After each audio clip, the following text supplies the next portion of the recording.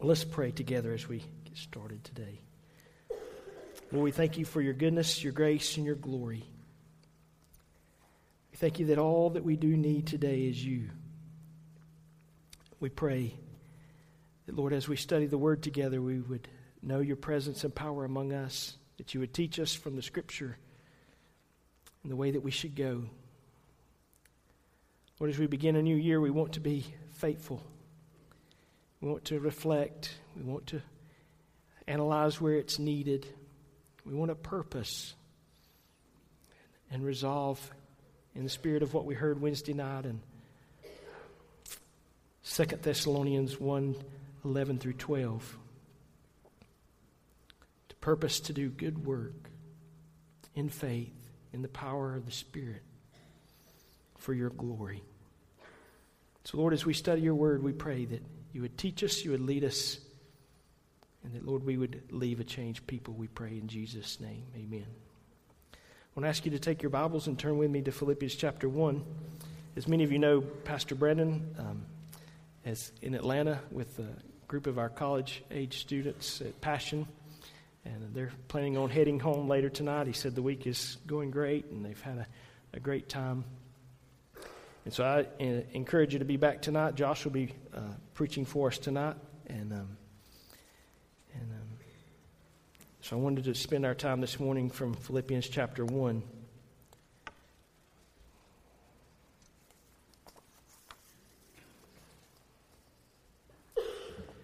Paul, in many of his letters, encloses a prayer for those that he's writing the letter to. And in this case, in Philippians, he's writing to the believers at Philippi. And in chapter 1, we have recorded this prayer of these 3 verses. And so let's begin reading in verse 3. We'll pick up with the prayer in verse 9. And Al, I think that ringing is coming from 5. If you'll turn that down, just turn it out all the way. Thank you.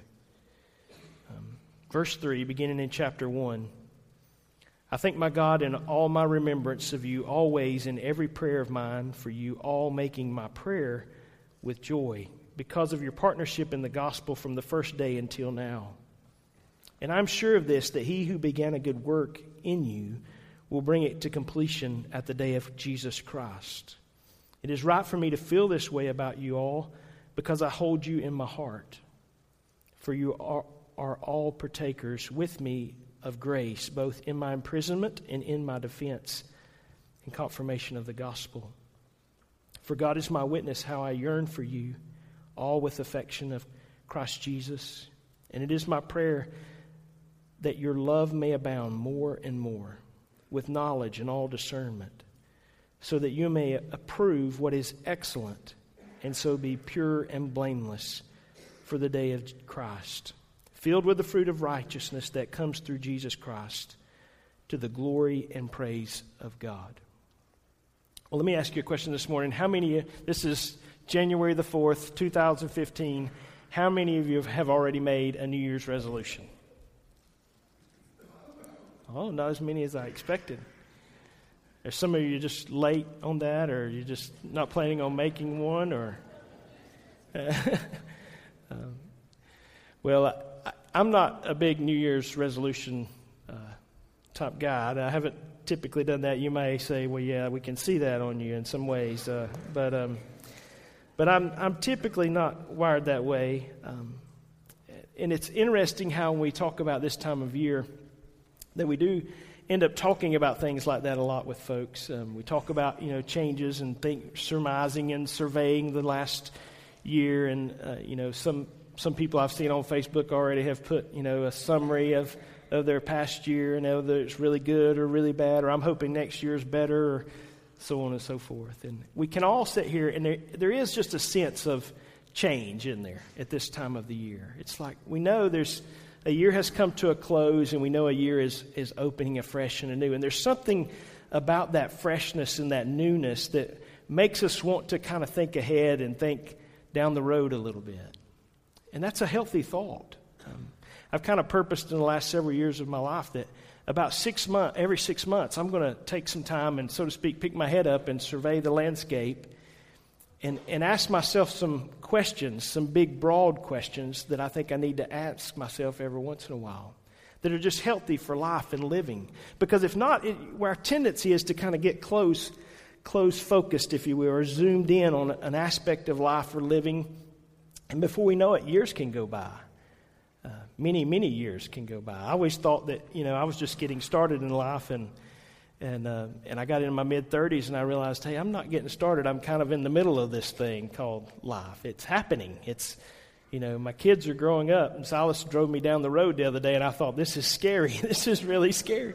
I don't understand. How do we get here so quick? It happens so fast, doesn't it? Well, as we think about this time of introspection, if you will, and resolution, a season for assessment, and it naturally lends to the thought of change, doesn't it? When you're thinking about New Year's resolutions, you're ultimately talking about change. And I'll just say to you, the gospel is all about change. I'm not sure about some of the New Year's resolutions that are made, and I know a lot of them are very focused on the outward appearance and different things like that. I'm not going to get up in all that today, but I will say this, that the gospel is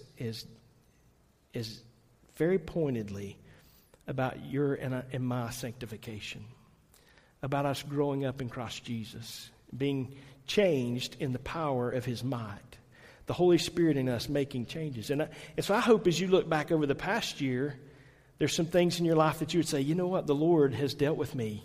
The Lord has brought me a long way. The Lord has made some definite changes in my life in the past year. And then as you look toward the new and coming year, I hope that you would say, well, there's some things I know already that the Holy Spirit is putting His finger upon in my life that desperately need to change in my life. And I want to partner with Him in that change. Well, this passage of Scripture that we're going to focus in on today, specifically verses 9 through 11, lends very much to that. As we talk about life in general, we could surmise our lives in a couple different ways. I like to quote Romans 12, 1 and 2 a lot. Therefore, I urge you, brethren, in view of God's mercy, to offer your bodies as a living sacrifice, holy and acceptable unto God, which is your reasonable act of worship. And do not be conformed any longer to the pattern of this world, but be transformed by the renewing of your mind, that you may test and discern what God's will is, His good and pleasing and perfect will. In that passage of Scripture, we would surmise and say, life is all about worship. It's me giving myself to God in worship day in, day out, not just on Sunday morning or Sunday night or Wednesday night. And then we would say, ultimately, kind of the pinnacle and peak of our lives is to bring glory to God. John Piper's made very popular this phrase that God is most glorified in us when we are most satisfied in Him. And as we think about life and living, and we think about as believers, what do we want the testimony of our lives to be? Because, there's going to come a day not too far in the distant future when someone is going to be presiding over our funeral. That's a kind of a morbid thought. It's a hard thought, but that's a real thought, isn't it? This life just passes by so fast. It's here today, gone tomorrow. The Bible talks about it as a blade of grass. It's here today, gone tomorrow. As a breath that's breathed out. And so I spend a lot of time around this time of the year thinking about the long term, the end of the game, so to speak. What do we want to be? What do we want our testimony to be at the end of our days? How do we want people to have perceived our lives and what we've lived our lives for? And because the reality of it is, just as the Bible talks about children and them being an arrow that's shot out from your family and your life, in a very real sense, our lives have this pointedness to them. They're all going somewhere. They're all accomplishing something. And the pinnacle and point of this life, according to Scripture, is to bring glory to God, to bring much glory to Him. And so any resolutions that we have in our hearts and minds this morning that don't include in some way or some form or some fashion bringing more glory to God, then they don't really account with the Scripture. Because that has to be the pinnacle. And that is the pinnacle here in Philippians chapter 1. In verse 11, that last phrase, he says, to the glory and praise of God. Now, what we're going to see in verses 9 through 11 is this step motion, this building motion, if you will, of phrases upon one another. And we're going to pay close attention to the conjunctions today and how these phrases tie together. But I want you to see right from the beginning that where we're headed is to give God all the worship, to give Him all the glory with our lives, to the glory and praise of God. That's the end phrase. That's where we're going. So let's just begin together in verse 9. Paul is praying. Now, why is he praying? First and foremost, we just need to understand this. Brandon said this Wednesday night, and I think it's so appropriate that Paul is praying because he recognizes if any resolve that we have in our hearts this morning, we know, according to the Scripture, that we cannot accomplish them on our own. In other words, the Holy Spirit has to be at work in us for any real and lasting God-glorifying change to take place.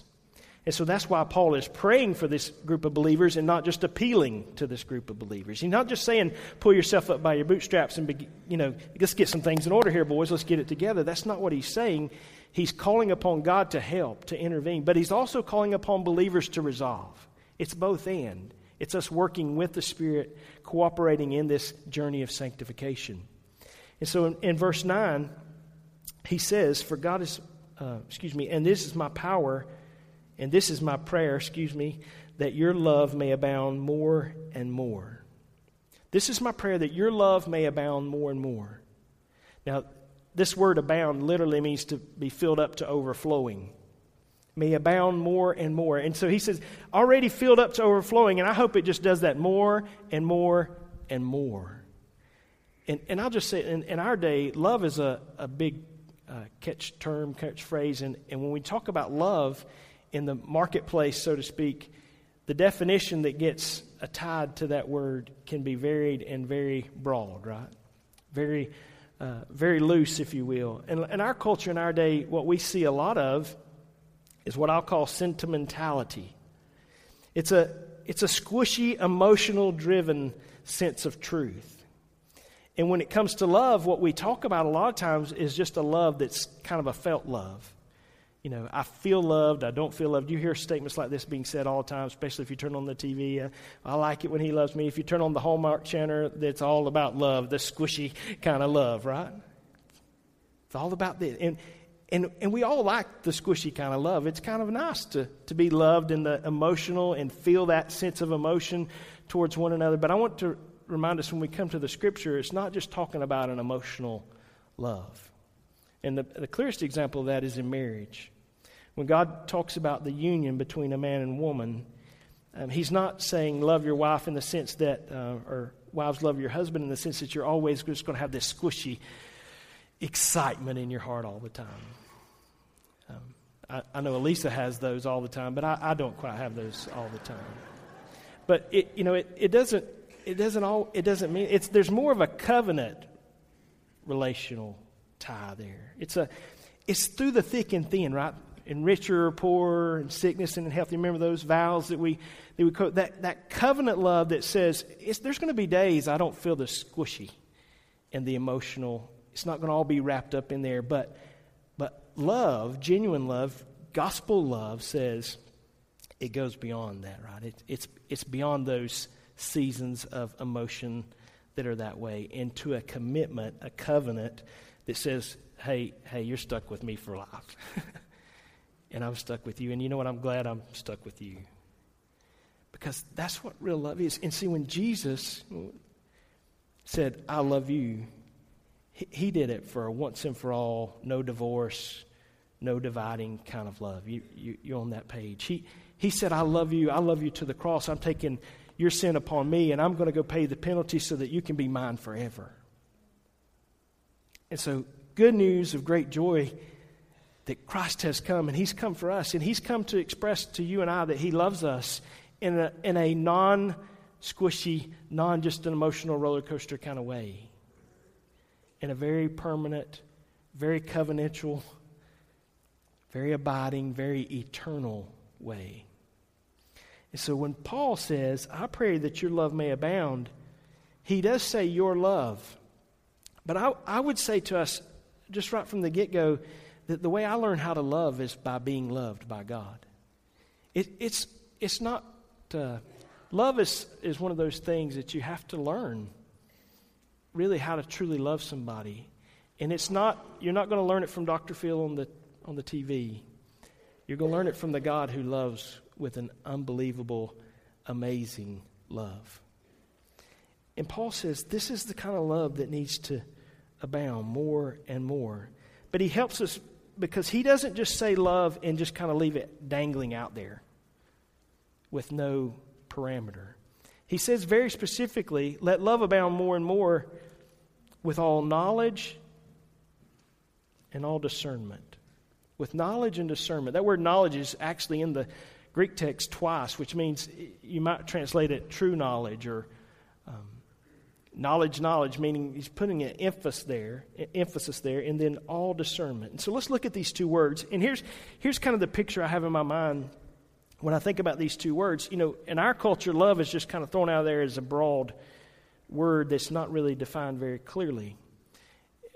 Oftentimes in the Scripture, what we'll see is God gives us guardrails, if you will, or today we'll call them riverbanks, okay? I like to float the river and be on the river. That's a lot of fun to me and my boys and my girls. And so when you're going and you're winding down the river, have you ever done that before? It's just a lot of fun to go down through there and to see all the scenery and all those things. But there's been one time in my life that I was on the river when it was overflowing its banks.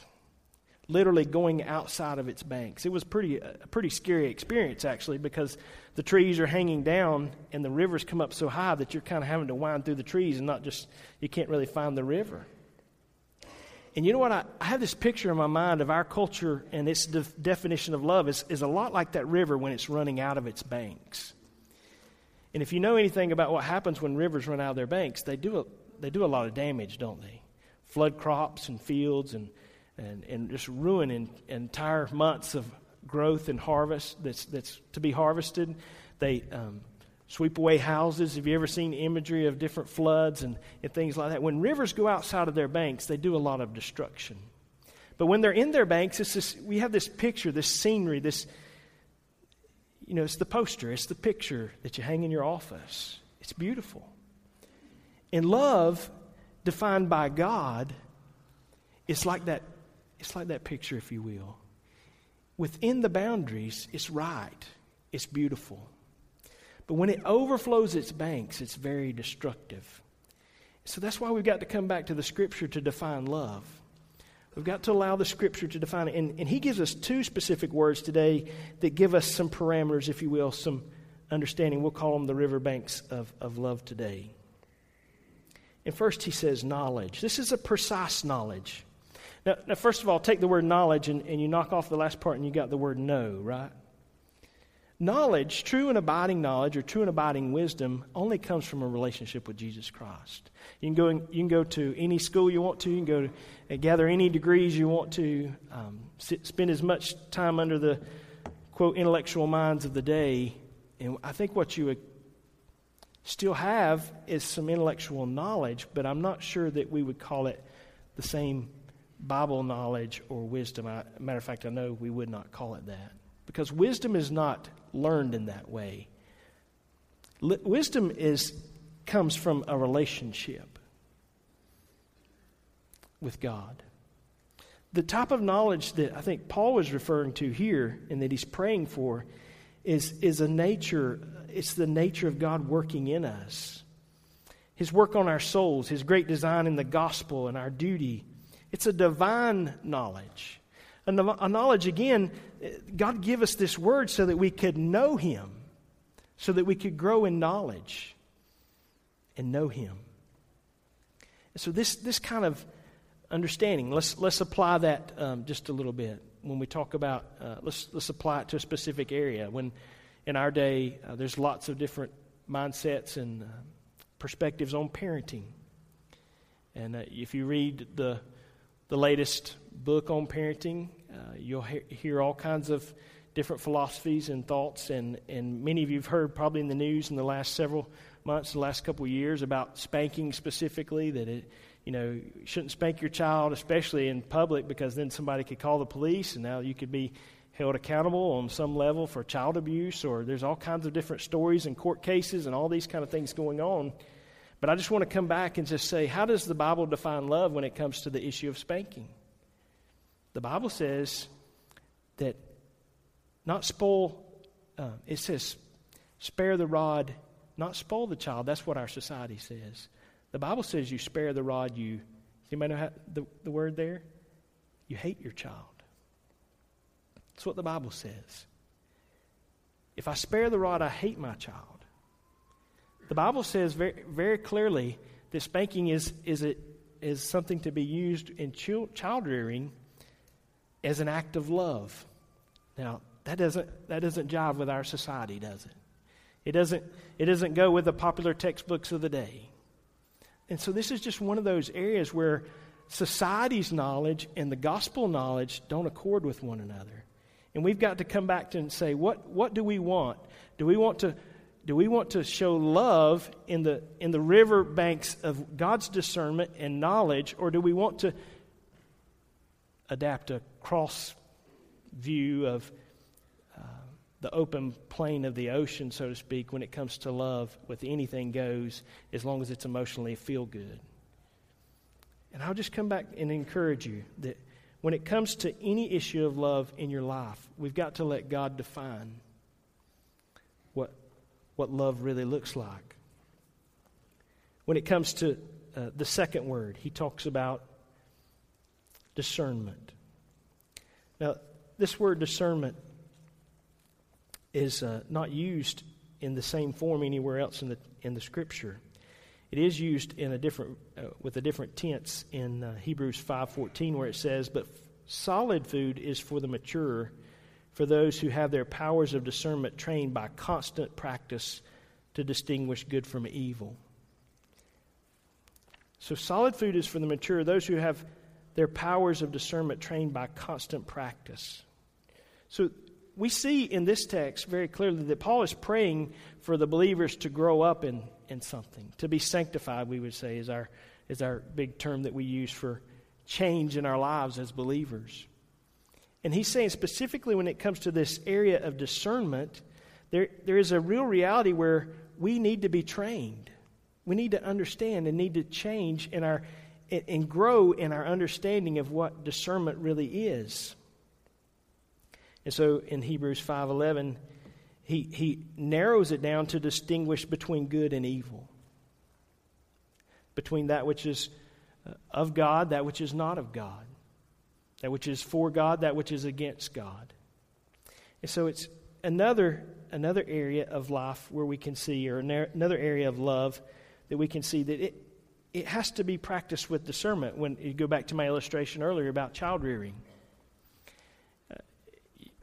when spanking children, you have to use some discernment. You can't just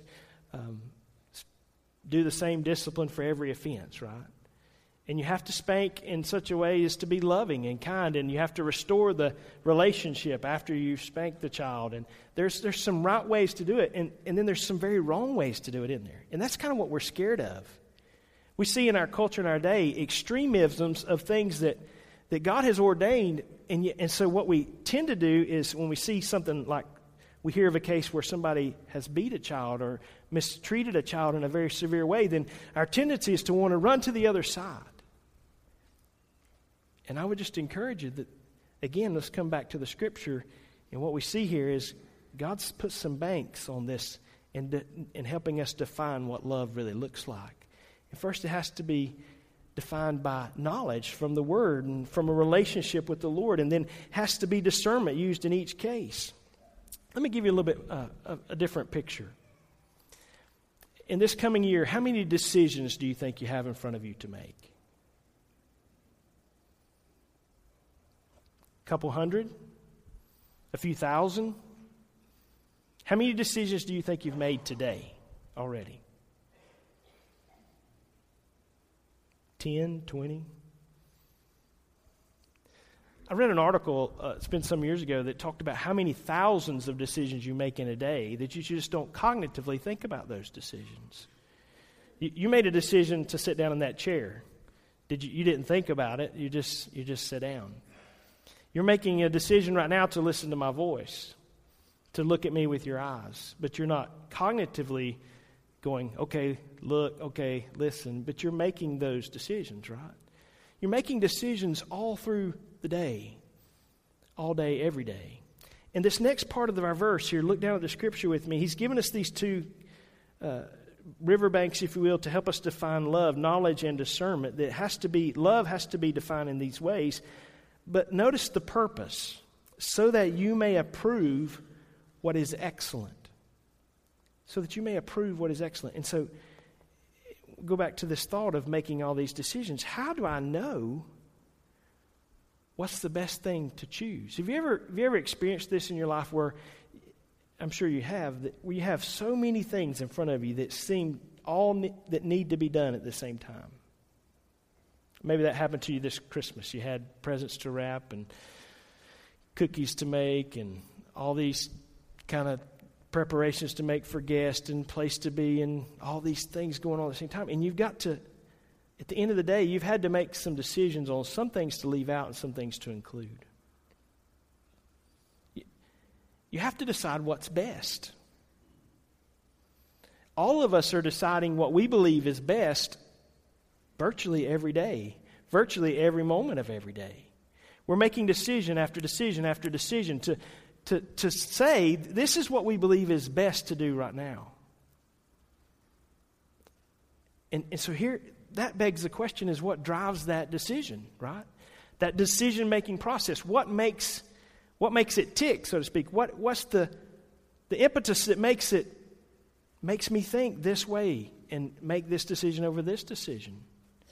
And I would suggest to you it could be many things in your life that cause you to make the decisions you make. It could be money that causes you to make decisions you make. It could be certain circumstances or even fear of people that cause you to make certain decisions that you make. And let me just shorten that up by saying there's lots of different idols out there that we can own in our lives that would cause us to make life-altering decisions in all forms and fashions because we so want to please or we so want to have or we so want to. You just fill in the blank. But from the Scripture, from our text this morning, there's a direct tie between love and all this decision-making process. And if I can just boil it down and say it to you this way, there is a deliberate command. Let's go in the Scripture. Go back with me to Matthew chapter 22. Let's look at this together. Matthew chapter 22, and I'll begin reading in verse 34.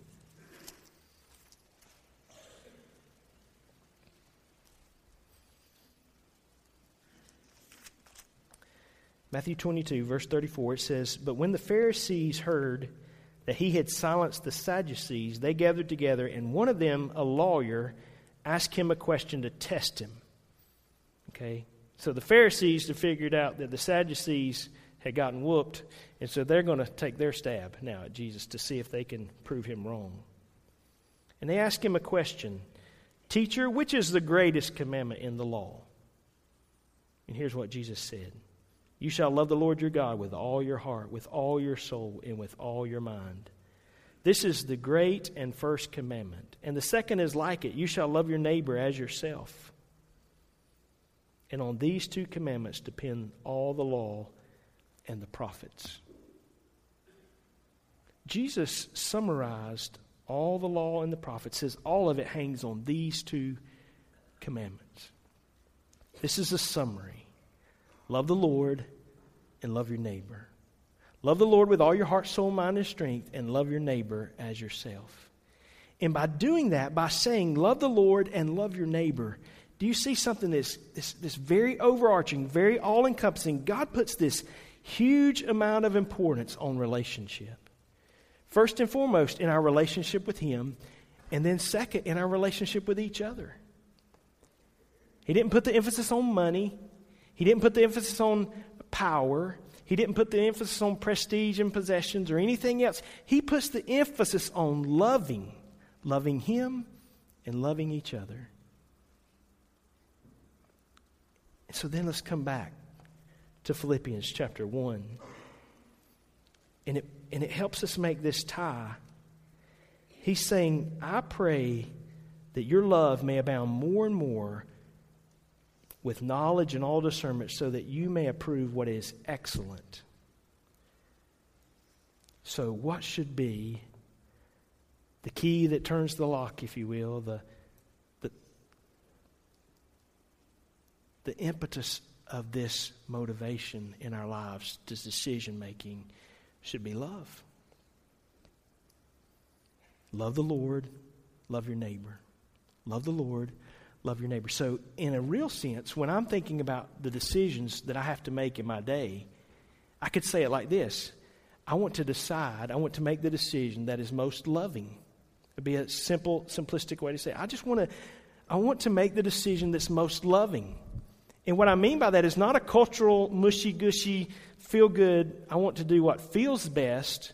No, because disciplining our children is not the most fun thing to do, is it? I'm just kind of using that as an example. Dealing with hard relationships is not a fun thing to do, is it? Saying a rebuking word or even an encouraging word oftentimes can be belaboring and hard for certain people at certain times. And so there's all kinds of things that the Bible says to do that don't feel mushy, ushy, gushy fun all the time, right? The Bible calls love that doesn't acquaint with this definition of love in our society that's feel good all the time. And so, how should I view it? Well, I've got to come back to the Scripture, let God's parameters reign and rule in my life, call upon Him for help and say, okay, Lord, I want to do what your Scripture says. I want to do that which is most loving. I want to make the right decision, and I want to make it with the right motivation, because you know you can do the right thing for the wrong reasons and you don't get credit for it. You know that, don't you? We're all about doing the right thing in our day, about putting on the mask, have the good morals, and, we come sit in church and we want everybody to think good of us, and that's not a bad thing, but if it's so we can put on a face that's not really true of our inward heart, that's not a good thing. That's called hypocrisy, and that's not what we want. What we do want is to have genuine and loving hearts that and lives that are being changed, and lives that we can say, I'm not perfect, but God is changing me. There is proof of the gospel in my life. God has put the Holy Spirit in my heart, and He is doing a great work in me. And I praise Him for that work. I praise Him for what He's doing in my heart and life, and I pray that He would use it even in your life. How do we make those decisions, those many, many decisions? We make them in this understanding, Lord, I want to do what is most loving to you and loving to those around me. That's how you prove what's excellent. Look at that next verse. Lest we think this is just a kind of a flippant thing or something that is a good idea that Paul's saying. I want you to notice with me these next contingencies here. He says, so that you may approve what is excellent, and so be pure and blameless for the day of Christ. There's a direct correlation between you choosing what's best from a heart of love towards God and love towards your neighbor. There's a direct tie and direct correlation to that and you walking pure and blameless before the Lord. In other words, this isn't optional. It's not just a if you want to kind of thing. It's actually, this is what it's going to take to bring glory and praise to God. That's the last phrase. That's where we're headed. That's where we're going towards. And this is actually what it's going to take. He's saying, I'm praying that love may abound more and more with all knowledge and discernment, that you may approve what's best and so be pure and blameless. Now, what does it mean to be pure and blameless? Well, pure is, this word pure in the Greek, it literally means, back in that day there was a lot of people who made pottery and things like that. And so if a guy wanted to be kind of crooked, he would fire a piece of pottery and it would get a crack in it. If you've ever dealt with pottery, that happens often when you make a bowl or you make a pot or you make anything and you fire it in the kiln, and it may get a crack in it. And what they would do if they wanted to still sell that pot, because nobody would buy a pot with a crack in it, right, is they would take wax and they would smear over that crack, and then they would take some clay dust and they would put over it, and they would make it look like there was no crack there at all. Just kind of cover it over. But you and I know the first time that pot gets hot, what's going to happen?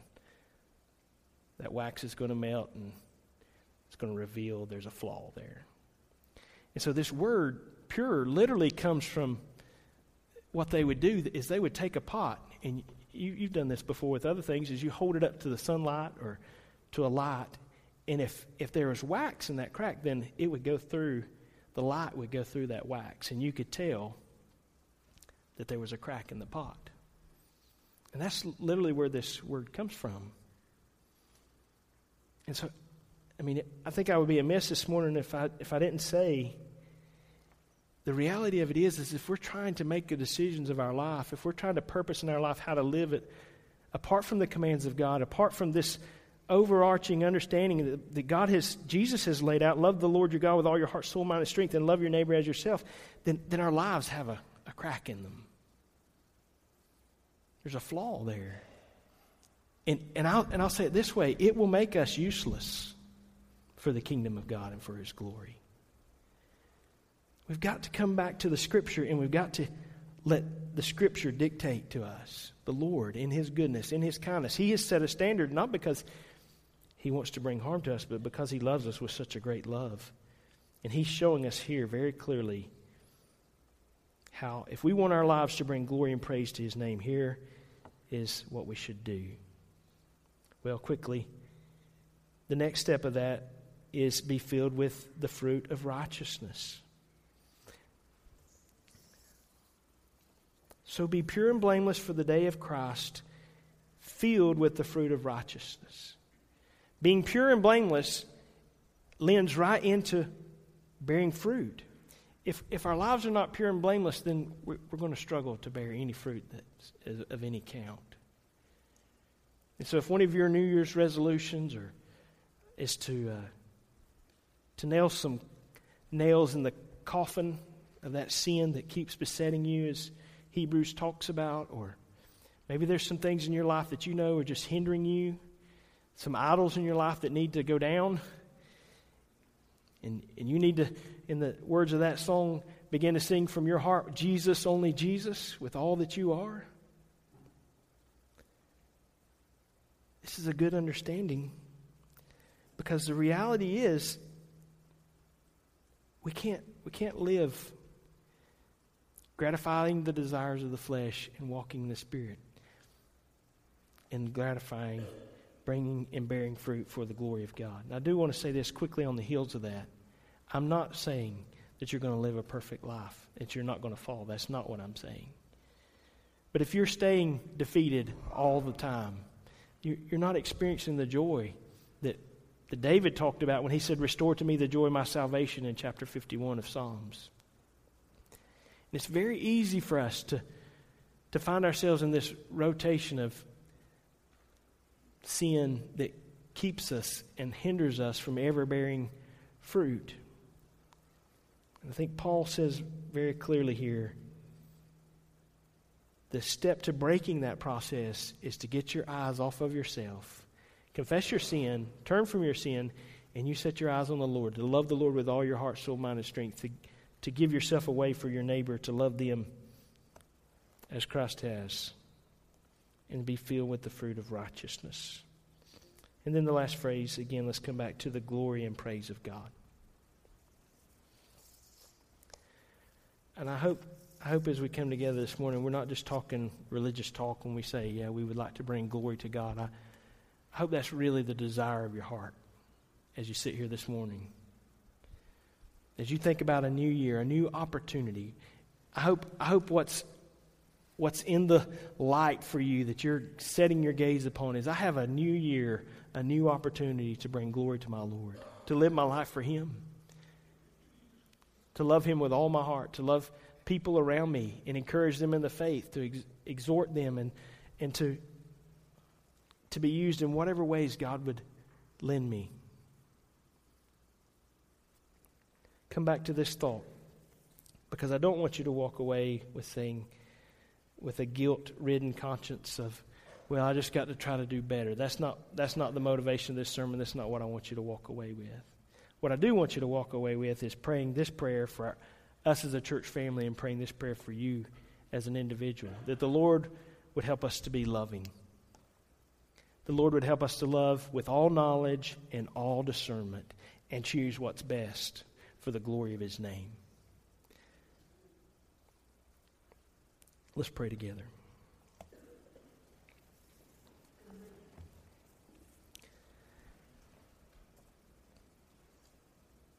Lord, it is your glory that we desire to be on display. It is your praise that we long to give this morning. It is our lives that we want to give in the spirit of Romans 12 as worship unto you. Holy and acceptable, because you've made it possible for us to offer lives holy and acceptable. And so we pray that as we gather this morning, as we depart from this place, that what would be on our hearts is that we would resolve in the power of the Spirit to love you and to love those around us. Some of those are easier to love than others. Some situations easier to deal with than others, but all involve relationship. And so, Lord, for the coming year, we pray that as a church congregation, we would put the emphasis on relationship with you first and with our neighbor. And that in all that, we would love for the glory of your name. Pray for your Spirit's power to do abundantly more than all we can ask or think. We place all of our hope and trust in you. And we pray that we would long for the day of Christ Jesus, as the Scripture points us toward. For that day is coming sooner than we recognize. There is a day that we will stand before you. There is a time where we will give an account.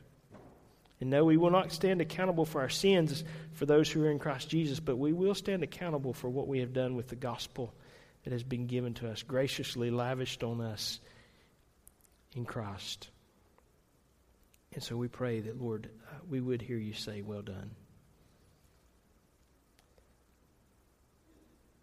So I ask you, congregation, this morning, if your resolve would be for the coming year, Lord, I want to love you with all my heart, and I want to love the people around me, my neighbor, for the glory of your name. If that would be your resolve this morning, I would ask you to go to the Lord in prayer over that and make that commitment before Him, to Him, making it very clear that you're not saying, Lord, I'm just going to pull myself up by the bootstraps and I'm going to make this happen on my own, but that you would seek Him in the Holy Spirit to give you the power needed to have a new perspective on life. Maybe the family and friends around you would not classify you as a loving individual. Maybe the testimony of your life is not one of kindness and gentleness, but one of a bitter spirit or jealousy or anger.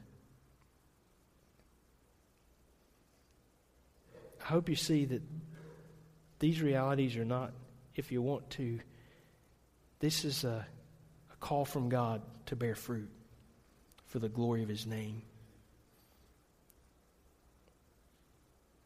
And so if that's your heart this morning and you would like to come and be at this altar, that's our invitation to you. If you would like to make that commitment from your pew, that's fine as well. I would encourage you to make a commitment based on the Scripture